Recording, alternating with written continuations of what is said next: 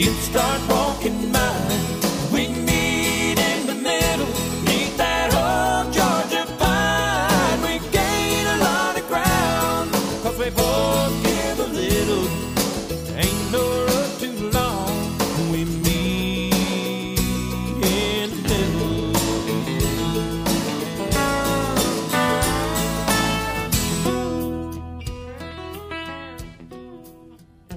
It's been 7 years tomorrow. All right. Happy Tuesday, everybody. Thank you, KDNK listeners, for joining me on the Meet in the Middle show, where we share dialogue on complex issues with local thought leaders with differing opinions. The hope is for listeners to gain new perspective and empower freedom of expression.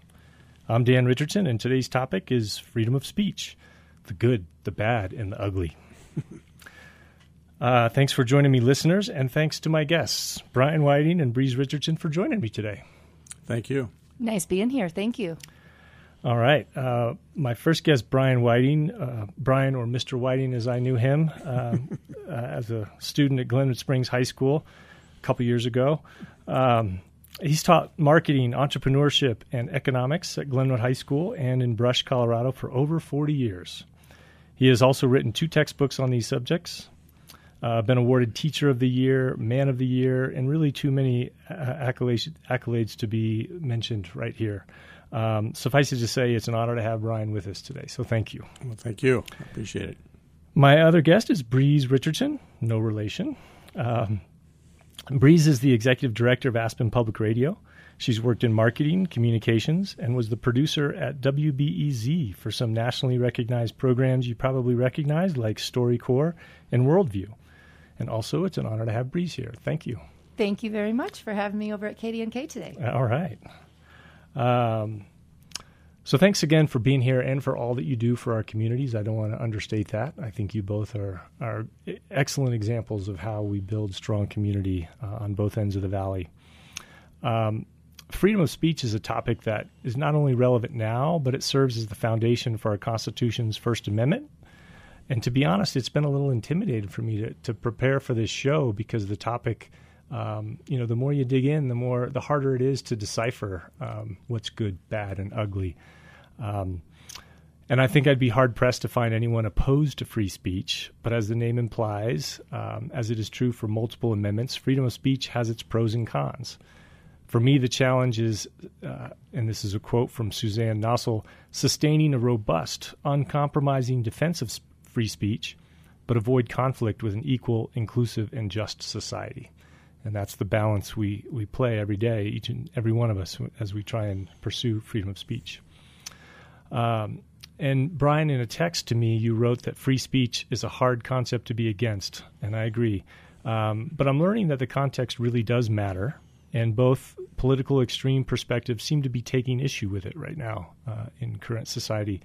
On the one hand, you have people wanting to restrict speech that some may perceive as racist or sexist, and on the other hand, you have people wanting to ban books about anti-racism and homosexuality. So where do we find that balance? And hopefully today we'll get into some good discussion and provide some fodder for our listeners. So I thought, with the name of the topic of the show, we'd get into the good, the bad, and the ugly. And so first, the good. The First Amendment reads, Congress shall make no law respecting an establishment of religion or prohibiting the free exercise thereof or abridging the freedom of speech or of the press or the right of the people peaceably to assemble and to petition the government for a redress of grievances. Easier said than done, right?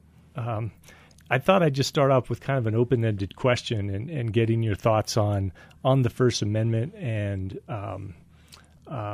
really just how we are addressing this amendment, and you could talk about the Supreme Court and how they've addressed it, but just your thoughts on the First Amendment. So, Breeze, I'm looking at you first, and why don't you go first? Well, Dan, the first thing that comes to mind for me is how much our current media globally has given us examples of communities and cultures and societies that don't have freedom of speech. And so I think that's immediately where my head goes to the Iranians who have showed up on the streets to protest what they consider changes they want to see in their society, and they've been arrested and killed for that. I think we have, numerous examples that have really reflected back for me what it's like to live in a place where I might disagree with someone that's saying it, but they're not going to be jailed or killed for having that viewpoint and expressing it. And so that's given some context for me in what having freedom of speech means, and I think it comes with responsibility, and I think it comes with challenge, and I think about that as a parent as well as being in a community that's looking to really navigate, I think, some change and some shifts in its own identity. And so where does that leave us? Okay. Thank you, Breeze. Bryan, any? Well, I wouldn't disagree with any of that. I think, obviously, I think sometimes we might. I think freedom of speech is exemplifies the whole concept of freedom. We all want to be free and that type of thing. And if we start infringing upon that, what other freedoms are going to go away as well? And I think something that's traditional in our system, and it's difficult. There's no doubt about it. I mean, the whole concept in reality, if we're going to have freedom of speech, we have to not only allow somebody to say X, whatever they might want to say, but actually be willing for their be willing to fight for their right to say it, even if it's something that we vehemently disagree with. Because I think you just can't start infringing on one thing and expect it not to carry over into something else. And so it requires toleration and acceptance on our part and not to overreact, and which we see enough of these days, I think. But I think it just illustrates how important it is to maintain what we all desire in the way our country functions. Thanks, Bryan. I think that's interesting how you said it, that it's one thing to fight for the specific comment or opinion, but with that comes the responsibility of fighting for the right for that person to say that. And I think that's where the devil's in the details. And Breeze, am I hearing you correctly that you're saying the U.S. is a good example of protecting freedom of speech, where you're not seeing that in other countries? Yeah, and I think, like you, I researched some and read up on some things and kind of had took some opportunities to think about freedom of speech.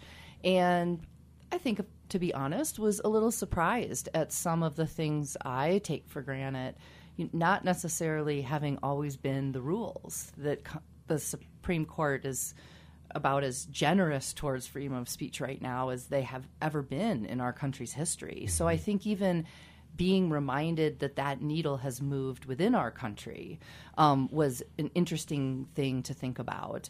And I think a lot of the progress we've seen has been hard fought to get to a place where we say, yeah, I might really disagree with what that guy says, but I'm going to fight for the right for him to be able to say it, because I want to be able to say the thing I want when I have something to say. And so I do think it's one of those things that in some ways we take for granted, that you should be able to say whatever you want to say, but globalization has allowed us to have a much closer seat to other cultures and societies and how they've chosen to govern. And it isn't a universal freedom around the world that you should be able to express any idea you have, and your government has to go along with that. Sure. Excuse me. I think what the Supreme, let alone the Constitution, let alone what the Supreme Court has said, actually places a whole lot of responsibility on each one of us to do freedom of speech in a mannerly fashion, that we don't have to, we can attack an issue, we shouldn't be attacking a person. I think it's a great tendency these days, everybody wants to label stuff. And then because you label something, then you label the person who said it as that. And obviously I don't think that accomplishes a whole lot, because if you're trying to convince somebody of your side, so to speak, if you're not doing it in a mannerly fashion and getting all upset and concerned about it, they're not going to listen to you anymore, and you're obviously not going to be very effective.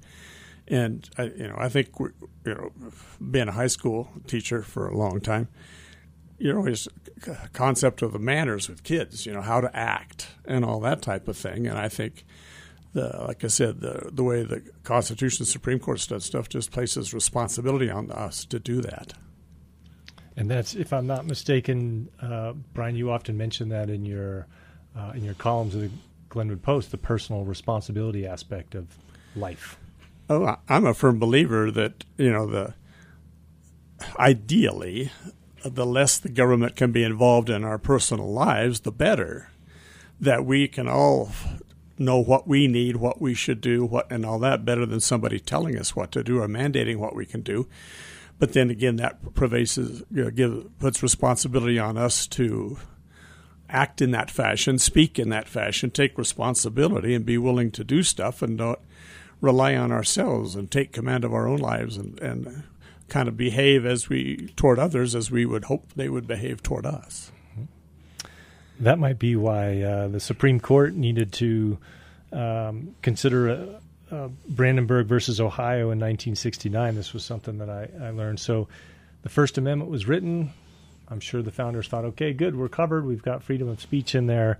But then life happened, and there needed to be some more interpretation. So the excerpt I took from that ruling, again in 1969, Brandenburg versus Ohio, quote, constitutional guarantees of freedom of speech, except where such advocacy is directed to inciting or producing imminent lawless action, which I interpret to mean includes violence, and there's a couple of other things that are have since been expressly prohibited.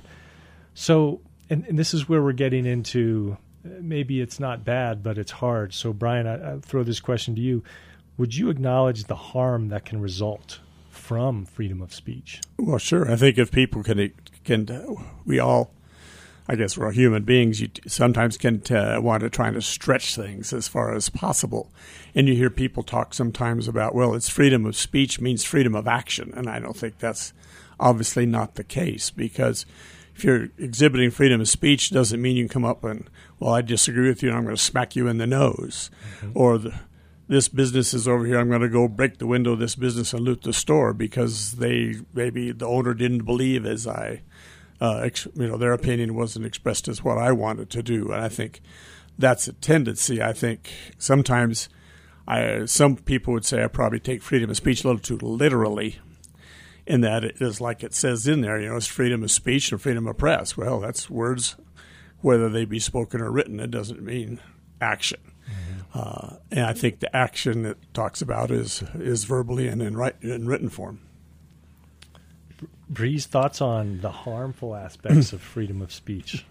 Oh, absolutely. I mean, I think it's a very fine line, perhaps not legally, but at least like in my head, it's a very fine line between a hate speech and a hate crime.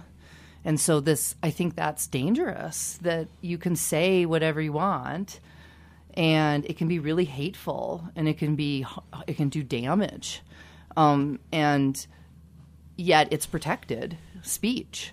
But the minute that speech turns into breaking windows or attacking somebody or causing inciting violence, and those crimes get committed, and to have hate be a motivator for that, we've in fairly recent times said, hey, there's the crime you did, and then there's the motivation you had for the crime, and we're going to make that punishable. Mm-hmm. And I think that's a really interesting kind of evolution to this idea.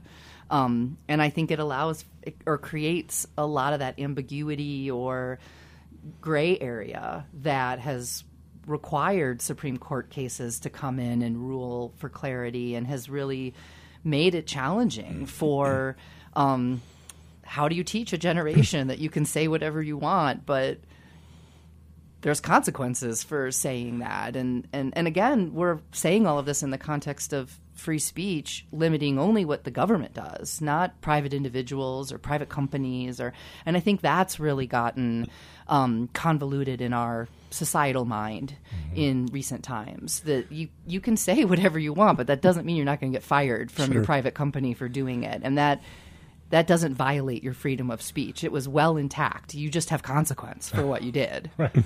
Sure. I I can remember back, because I tended to teach juniors and seniors, and of course they're dealing, and the world is hitting them in the forehead that I'm going to have to go out there and get a job here one of these days and all that, and of course I talked to them about dressing appropriately for an interview, and students would say, well, I don't dress that way.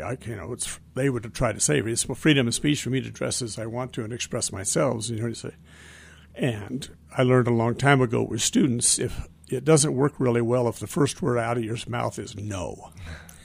And so you talk about, well, I can see where you feel that way, however, but you have to understand the boss is in charge. He's creating a company culture and whatever he wants. And if this is what is necessary, he doesn't have to hire you, right? And so you kind of have to accept that, or else you don't work for him. And I think that's all goes along toward that same thing. A student along the same lines. A student asked me once. I've always remembered this. And they kind of attacked another student in class about the way they were. I guess you'd say, for it doesn't matter what it was, and I kind of got on the student about it, and the student posed to me an interesting question I've always remembered. And they said, well, it's freedom of speech. And I can say whatever I want. And what came out of my mouth in response was, well, does your freedom of speech trump or override the other person's right not to be offended? And I didn't have a great answer to that question. But I just thought, that's kind of in it. Strictly sure. Speaking, probably this freedom of speech does override that right. Because, to call the right not to be offended, probably right's the wrong word, but expectation or something. But I think that's a lot of what we see now is that people get offended by lots of things. I think, of course, I'm an old guy, but we get offended by things way more than we ever used to. The old concept of political correctness didn't exist.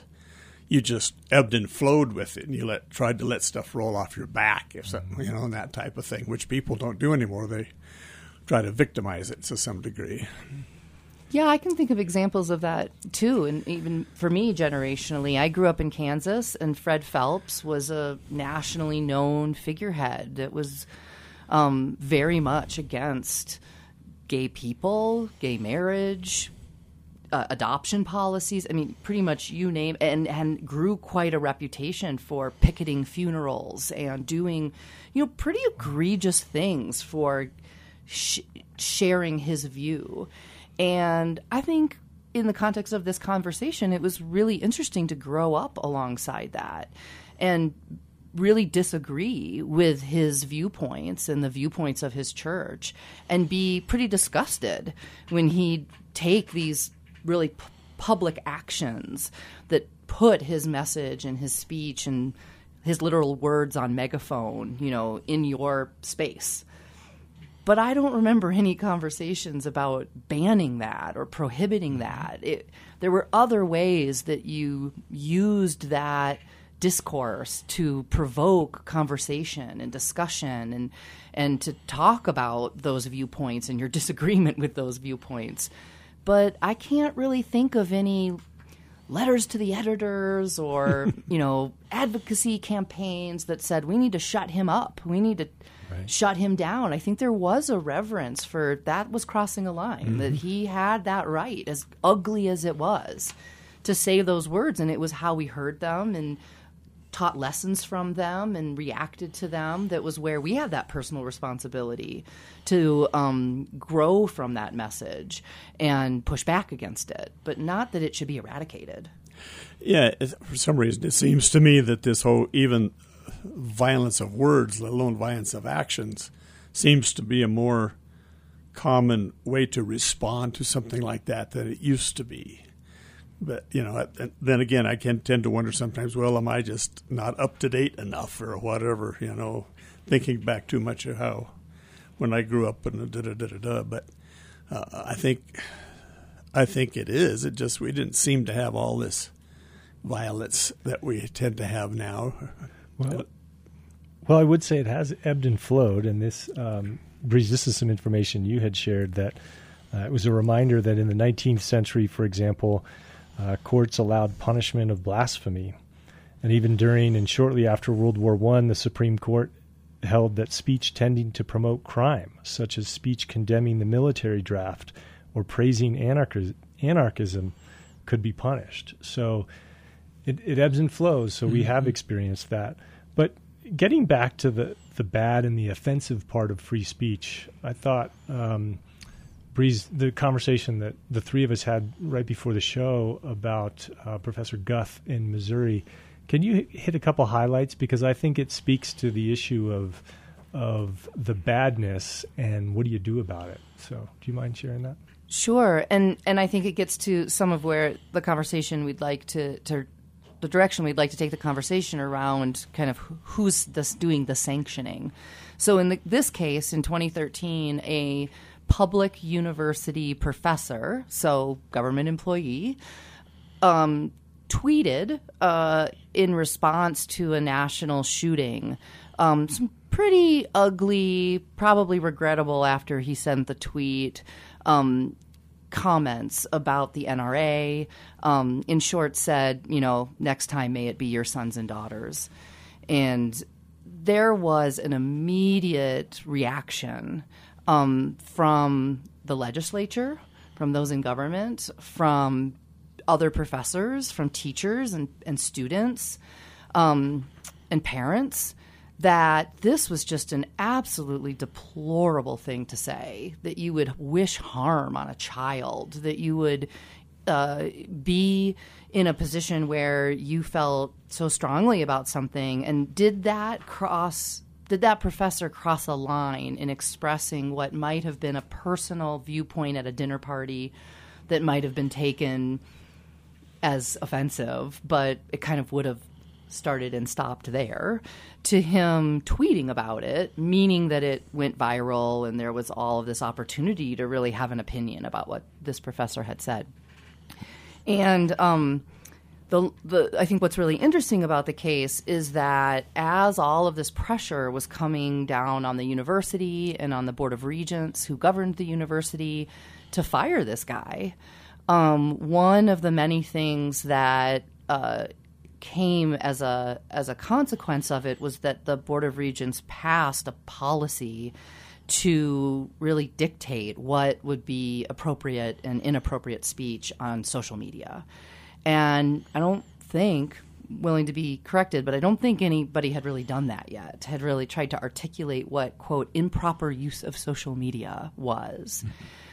And so a lot of free speech advocates and a lot of academic freedom, those who are articulate and speak in the space of academic freedom, really took issue with this policy around improper use of social media, and that it was just such a slippery slope and so dangerous.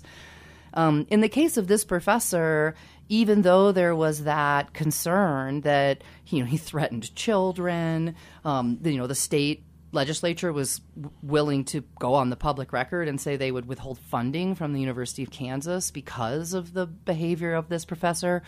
Other legislators jumped in and said, no. The funding of our public universities is not living or dying on one professor's behavior. But there was a lot of anger in the community, and even the NRA, who was called out in this tweet, got involved and wrote letters and rallied their those who wanted to advocate on behalf of the NRA to write letters and call. And so the ACLU and others really pushed back on it. But, the story ends with it nothing really changing. A lot of, except that I think that in some ways the university's cover was that there wasn't really a rule he had broken. He was entitled to free speech. And if we didn't want university professors who carried the kind of name of the university with them, whether they intended to or not, to say offensive things on social media, then there needed to be a policy that gave them the heads up that wasn't appropriate and wasn't going to be permitted. And so Professor Guth was not fired. He retired in 2020 after 28 years at the university. He was put on an administrative leave that term, and other professors took the rest of his coursework because it was just bringing all this attention to the university. So, and the policy didn't get revoked or removed. I mean, that policy is still in place today on what is deemed improper use of social media. I'm not as familiar as to if anyone's ever been fired or sanctioned under that policy. I think that would be interesting to see. But it is a really interesting case to have someone say something that is pretty undeniably gross. Yeah. And then, to have this challenge we were just evoking of like, ooh, do I want to defend that? Well, I guess I do if I want to defend the idea. And of course, social media has added such an interesting layer to all of this because, like I said, had he just said it at the coffee shop or said it to his wife or said it even in a class, a single classroom, I think the impact would have been a lot different than the impact that social media has now given us to really amplify our message. Bryan, I want to put you on the spot, but in fairness, I'm going to read the tweet from Professor Guth. He tweeted, "The blood is on," and this is in response to a shooting, "the blood is on the hands of the NRA. Next time, let it be your sons and daughters. Shame on you. May God damn you." So how I want to put you on the spot is, was the school right in not firing Professor Guth? I would say yes, as hard as that is. Like I say, it is what we would all consider that not sensitive, not smart, and all that kind of thing. Just because I think you have to. The school is a company in reality, and every company develops their own culture if they're going to be successful. But it seems like universities promote, as a whole, I'm being generalizing here, a free thinking environment, as opposed to if I own a company and I got 10 employees, I'm a little more closed on what they can do on the job and how they can act on the job or say on the job. I can have and should, because I have to develop. I can't, unless, innovation. If you want innovation, you want a very heterogeneous group of people. If not, you want somewhat. If you want just operations, you want a homogeneous group of people. So you'd want it to that, but so that's that whole thing, workplace and what they say on the own. And I think it was exacerbated by the social media aspect. Because, like I said, if he just was out Friday afternoon clubbing with some guys and said something like this, whatever.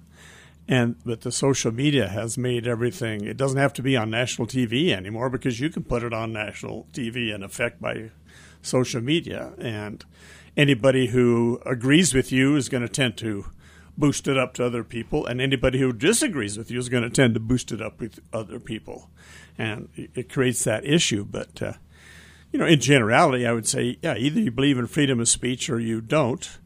If I was president of the university, I would have had a strong talk with him about personal responsibility, both to your students and to the university. And how did you in class how did you talk about the other side?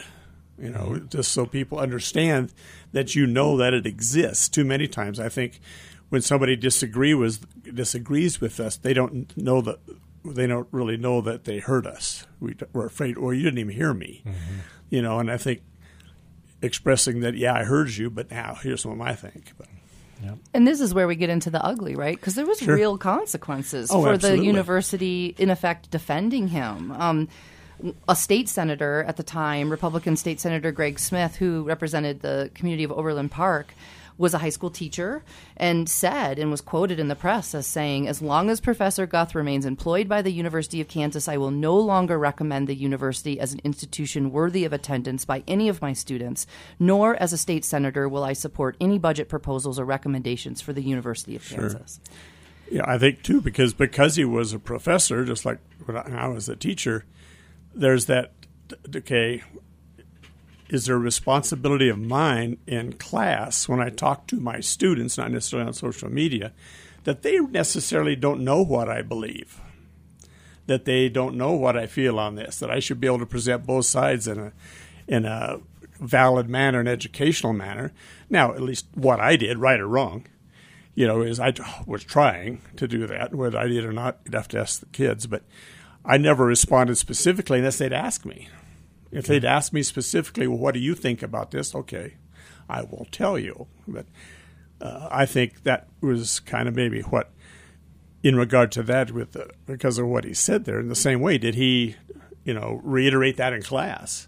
Because to me, that's different. Makes a difference whether it's just, something he said and ended up on social media, or does he say it in his classroom in his role in that? And, of course, him being a journalism professor adds an interesting weight to this, right? This isn't like a math teacher who's just on his own time. I think the fact that he was a journalism professor made expectation of what his understanding of responsibility and the privilege of being a broadcaster or someone who gets to convey their ideas on a larger stage should hold. But I think the ugliness for me is in the kind of lose-lose situation that there may have been a lot of people who, especially with the longer lens of time, say, yeah, that's right. He shouldn't have been fired. Like, that was a stupid thing to say, but there's freedom of speech, and he had it, and he didn't break any rules, and he should stay. But here we've got a high school teacher who plays an active role in counseling kids on what school. And this is the flagship university of the state, saying, not only am I not going to tell him, I'm going to speak badly of your entire university because of this, and I'm going to fight you every step of the way on funding, which was already a really heated, challenging environment. So the university would ultimately have to accept that outcome and that consequence. So we've all of a sudden taken an individual having a consequence of maybe someone doesn't want to date you anymore or doesn't like you or won't give you a job or fires you from your job, and that you have to live with that consequence. But when we're part of structures and systems, now that whole system is burdened with taking on that responsibility. That's pretty ugly. Yeah. And if I may, I think a tendency we have in there relates to what the quote that you said too, that like when he basically blamed the NRA. Well, I think that's a problem. That's an ugly in that we sometimes, it's easy for us to blame a non-person, right? I'm sure the NRA can talk back, but it's not the same as you're blaming this person. And it's easier sometimes than we might tend to do that and think, okay, we're going to solve this problem by dealing with this non-person, an organization, rather than the person that was involved, and no matter how hard it is, obviously difficult, but try to help that situation.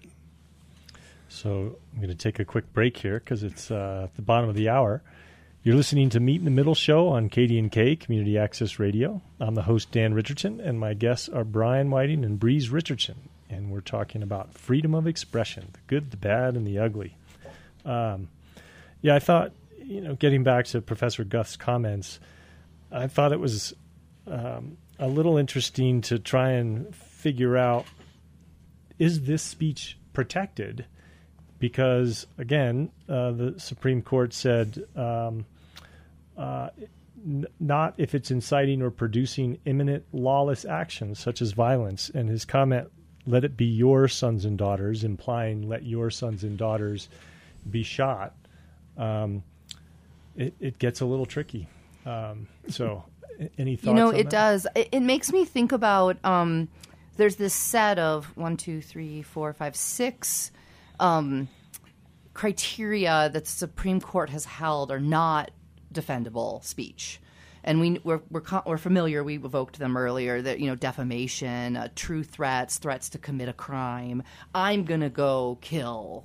Right? Like I think we can get our head around that. Sure.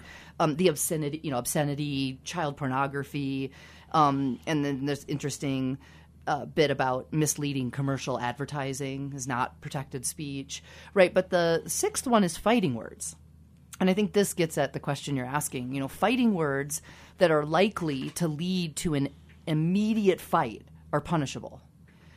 But this doesn't include political statements that offend others and provoke them to violence, which is so nuanced and yet so clear.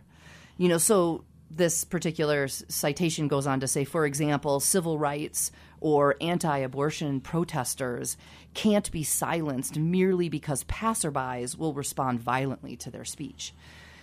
So that was immediately where I went with the tenor of your question is if someone, I think it's protected. I don't think those were fighting words. I think that was insensitive political statement. The spokesperson, the director of communications for the university in all of this, Tim, went on to say, that very much like you said, that it was in poor taste. Caboni said, People who engage in public discourse, quote, have a responsibility to be civil in the way we comport ourselves.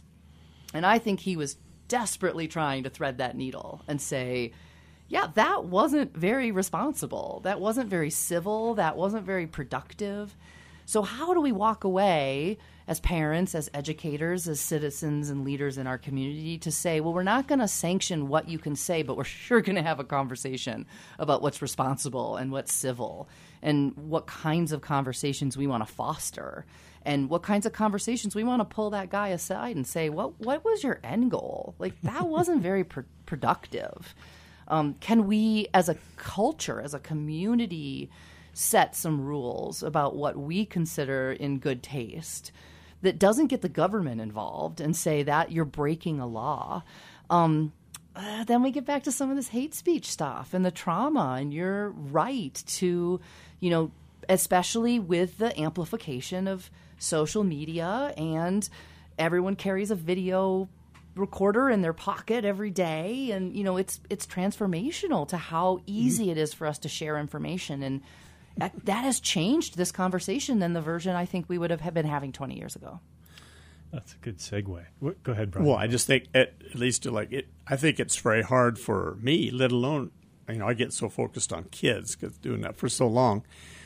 How do they know what's the truth? Because, the whole idea of some people can make up this, throw it, well, I saw it on the internet, it must be true, right? When I was a kid, it was, I heard it on TV, it must be true. Well, same thing, and all that. And that makes it very difficult, these kids, to know what can I take in and think about it and what's right, because it's if somebody has the right to say something, but that doesn't mean that it's the way it is. They can just, expand it or make it bigger than it is, I think, sometimes. In talking about the ugly, I was going to jump to kind of the private sector and social media, because to me there's often a lot of ugliness on social media, which is why I avoid it. And I think we've covered sort of the rights of Twitter or Facebook as a company to do what they will to a certain degree. But let me pose this question, and Bryan, I'll let you answer it first. Is it fair or beneficial for social media platforms to privatize the public forum through what amounts to monopolization? Are they like utilities and therefore they should be regulated more than they already are? Or are they and should they be private companies, and really it's not a public forum, it's a private forum? It is very much a private forum, but in a public fashion. Mm-hmm. But I think it just further, if you start, to me the problem is if you start controlling them, where do you stop? Does that mean then you can control the Glenwood Post, the New York Times? Mm-hmm. I think it just, like we said before, it places responsibility on those at Facebook and all the other social media aspects to, make a decision. Okay, can anybody say anything and we're not going to do anything about it, or this is our parameters? If you fall, I don't see a problem with them having the parameters, because if you come into my house, you don't have, there's a limit on freedom of speech there, okay? I'll ask you to leave if it gets to a certain point. And I don't think there's much difference there in that they have that right to, but they need to have this tell people what the parameters are and enforce them, which, I don't know how they would do that. I don't have enough knowledge in cyber stuff to know how they would do that, but I think that would be significant to let people know and then follow through with it, because again, if you start, it's hard to know where to stop if you start controlling them with that, because it's an enormous power. And I think, the part of me says that, well, the net result of that we'll have all these different social medias, and they're going to meet the needs of different groups, much like a business, different businesses meet the needs of different businesses. And, to go in that way, because the power of social media is enormous. I should have written, I saw this guy a couple weeks ago on TV, and I should have written down who he was. I didn't pay attention because what he said didn't really impact me till about 10 minutes later. And his point was, and you could argue if it's valid or not, is social media because of its focus on attractiveness, accomplishment, and all this kind of thing and how things come up, is creating a whole population of young men who can't succeed at that. And they don't fit. You know, they aren't getting dates on social media. They're not attractive. They don't have accomplishments. And they're lonely. And because they're lonely, and they're not getting any attention, they seek it elsewhere. And his point was, if you look at these people who are these mass shooters, and he was generalizing, obviously, that's these guys. That's if there's any kind of common characteristic amongst them, it's that. And I had never looked at it in that fashion or not, but I could see where that could be true. But, I mean, it shows the power of that, I think, and places even more responsibility on the entities. You talked earlier about the Supreme Court and its evolution, and that there was a time where, no, you couldn't speak out publicly against the draft. That was decided to be encouraging illegal behavior. But we've come to a place where laws that prohibit people from content-based, on the premise of content-based restrictions, criticizing a war, opposing abortion, advocating for high taxes, that those aren't permitted. They're unconstitutional because they're content-based in how the restrictions being applied. And one of the reasons we talk about that being problematic is because it distorts the public debate.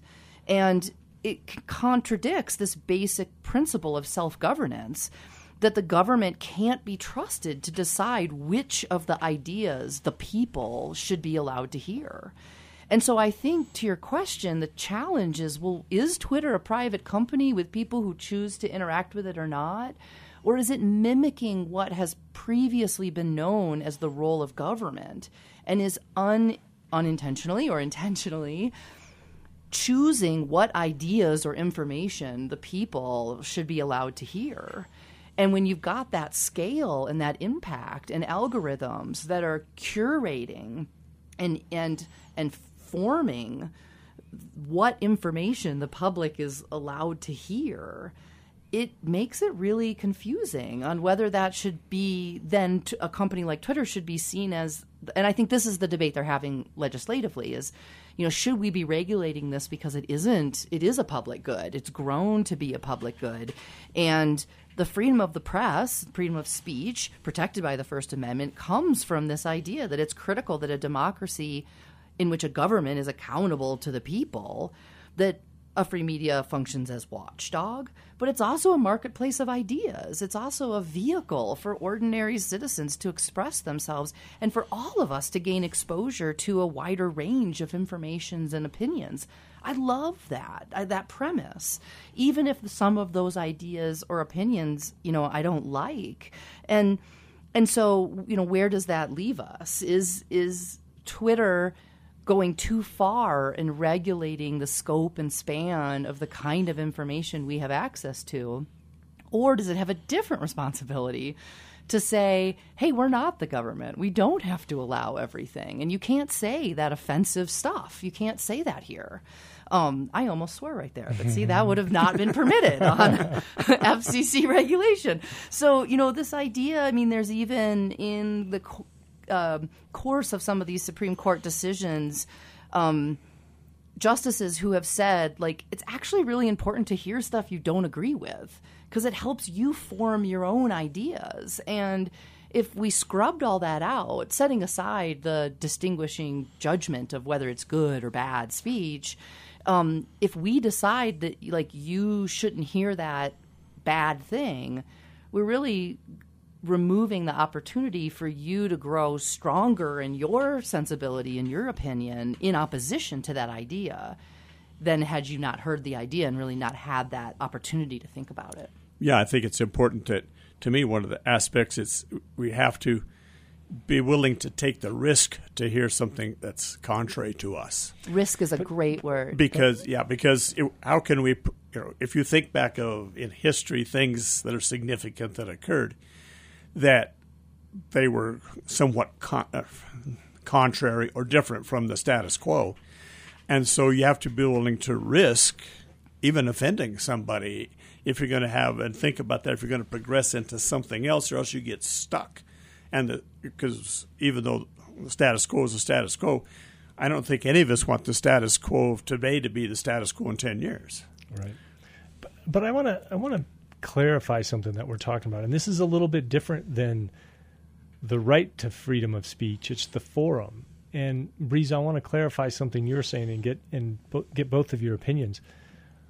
To me, the analogy is for Twitter and Facebook, it's as if there was a radio station that had a huge monopoly of the airwaves across the entire country.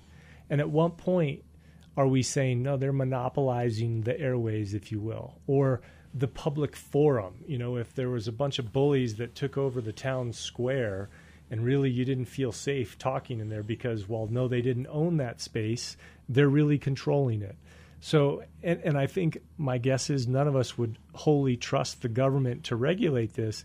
Is there a role for government to say, wait a minute, there's so much, they have so much of the marketplace that it's no longer just a private company and it is public airways. So your thoughts? I am so torn on this because on the one hand, I think my entire line of reasoning up until this point in the conversation would say that's a public square, and it doesn't really matter if it's technically a privately held good. It functions as a public square. But I also think misinformation and the ability to spread a hateful message and grow an audience that you would have never had the opportunity to grow, it does burden media with a different responsibility than the private citizen. And I think what's confused us or challenged us around social media is it's pretty much given the newspaper over to people who aren't trained in journalistic ethics, don't really feel that responsibility in the way that a broadcaster or publisher does. You know, there's another case that was in the papers just the other day around a private university, so it's not that public university component that we were talking about earlier, who sided with, empathized with an Islamic student who was offended of the presentation of an image of the Prophet Muhammad in an art history class and fired the professor. And the professor sued, the lecturer sued, and said for all these well-organized reasons, advance warning and options, and that this was a long-standing accepted practice in art history teaching to evoke this image, even though it was held as offensive to a group of people, and that the university walked back some of its comments. It apologized and said it overreacted. So it might have legally had the right as a private entity to choose the speech it was allowing its teaching corps to present to its students. But it seemed to have a journey unto itself on what was permitted and what wasn't permitted. And there was a lot of press initially upon this decision applauding the university for standing up for this Islamic student and saying, yeah, if that was offensive, then that's not what should happen. And I think we're going to see more and more of this. I hope we see more of this. Sure. I mean, we should be talking about this. It shouldn't be a decision made in a back room by two people. Like, I think we need some new societal norms about where the lines of responsibility are held. And I don't want that speech, but I don't want the government saying this, Sure. that it, I don't think I do. I mean, that's really, it's really hard for me to think about Fred Phelps picketing a single church and his audience being those who walked by versus millions of people engaging in disseminating, building really false narratives of systems of belief. That seems so different to me in a way that I'm not sure. I get really uncertain about how we should be protecting our citizens, right? So many of our other rules, right? We live in a U.S. forest right here, and you can't just go do anything you want in a U.S. protected forest. Like, there's rules, and those rules say our access to that public good is more important than his or her right to take their off-road vehicle and drive around in it. And so does speech have a corollary where there's things that we say, no, that's too harmful to too many people, and it doesn't really have an upside to the public discourse? Sure. Well, I think back to your original question about the almost like the monopoly argument with them, should they be controlled? I mean, there's actually precedent for that with how they've dealt with business and the concept that the Supreme Court validated of the company doesn't have to be singular. They can be a constructive monopoly, so large and dominate the market so much they can act as if they were a monopoly. Of course, the argument, which would mean that, okay, yes, we should be able to, well, the court has broken up companies before from Standard Oil Company on down. But should we first, in our economic system, why doesn't somebody come in and be a competitor to Twitter, to be a competitor to Facebook? Now, we know all that's such enormously difficult to do, easier said than done, but, I think that's like first course before you jump in and say, okay, we better split you up and do that, because as we've seen, that has limited effectiveness as well. Because, our country wasn't, when our founding fathers couldn't ever anticipate a company that was so large that no one would go into competition with it, way back to the bells and all that kind of stuff with the phone business. Yeah, I know what you're talking about when you say the bells, Brian. I'm old enough, so. Good. So, but I'm hearing that there isn't a definitive answer from you, and to me, I guess the question is, it's not whether the government would break it up. It would be, should they require that entity, in the case we're talking about Twitter or Facebook or Instagram, to uphold freedom of speech and things of that nature. And it's a tricky one, that's for sure. I think it's also complicated, Dan, by these algorithms and the fact that it's not just you hitting send or post, but that there's manipulation by the model that the business is operating on to promote or demote content. Sure. And I think that complicates it so dramatically, because now you have an editorial view. Now you're choosing what the people get to have access to in this discourse. So I'm not expert enough to know what the implications of that are, but I definitely think that manipulation of distribution and access adds a different element into someone just standing on the corner here with a sign and then us all seeing it versus putting it on Twitter and kind of how that transforms the message. Sure, I think it does freedom of speech right into go to right of privacy. They have those apps and software now where you can follow a plane and you can follow somebody's car. Right.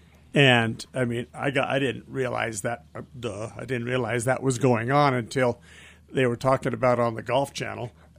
They knew where Tiger Woods was because they're tracking his boat in the ocean, and they were tracking his plane, so they went to here.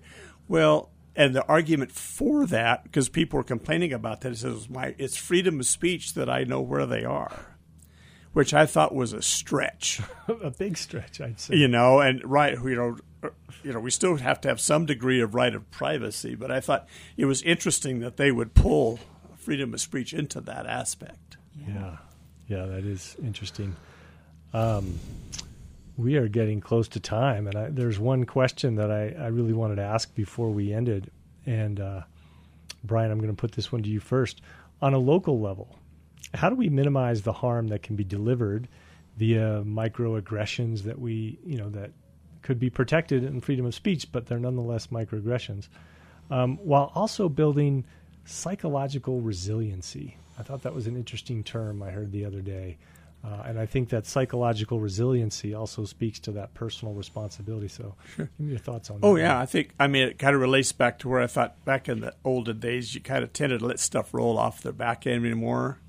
Even when I was a kid, it seemed like. But, as a teacher, I'd have kids asking me about that. And one of the things I always told them, and it seemed to click in them a little bit, I said, if somebody is disparaging you, saying something against you, they obviously don't care about you. And as hard as it is, right, which it is, especially when you're a teenager, do you want to let somebody who doesn't care about you control you? And for some of the kids, that seemed to click. For other ones, not so much, and I'd have to, try to work with them in a different vein and give them some more things, techniques that try to deal with bullying and stuff like that, which is what it could be sometimes with that. But I know that's just what I was trying to do to try to help build that resilience in them, the ability to handle something like that and not let it, get in there, let it bounce off, so to speak. Mm-hmm.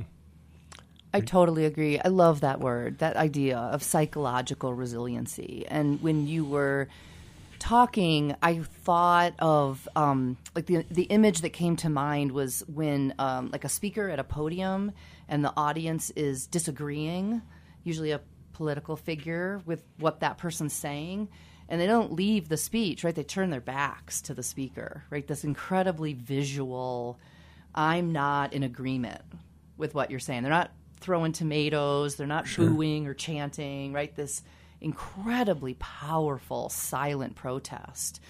And so I think about that. Like, what if as a community, there were these visual cues or these ways in which we said, I'm not stopping you from talking, but I'm sure not endorsing or supporting what you're saying. And how do we teach our kids as educators, as parents, as community leaders to say, that's speech, and they're entitled to it. You don't have to agree with it. You don't have to listen to it.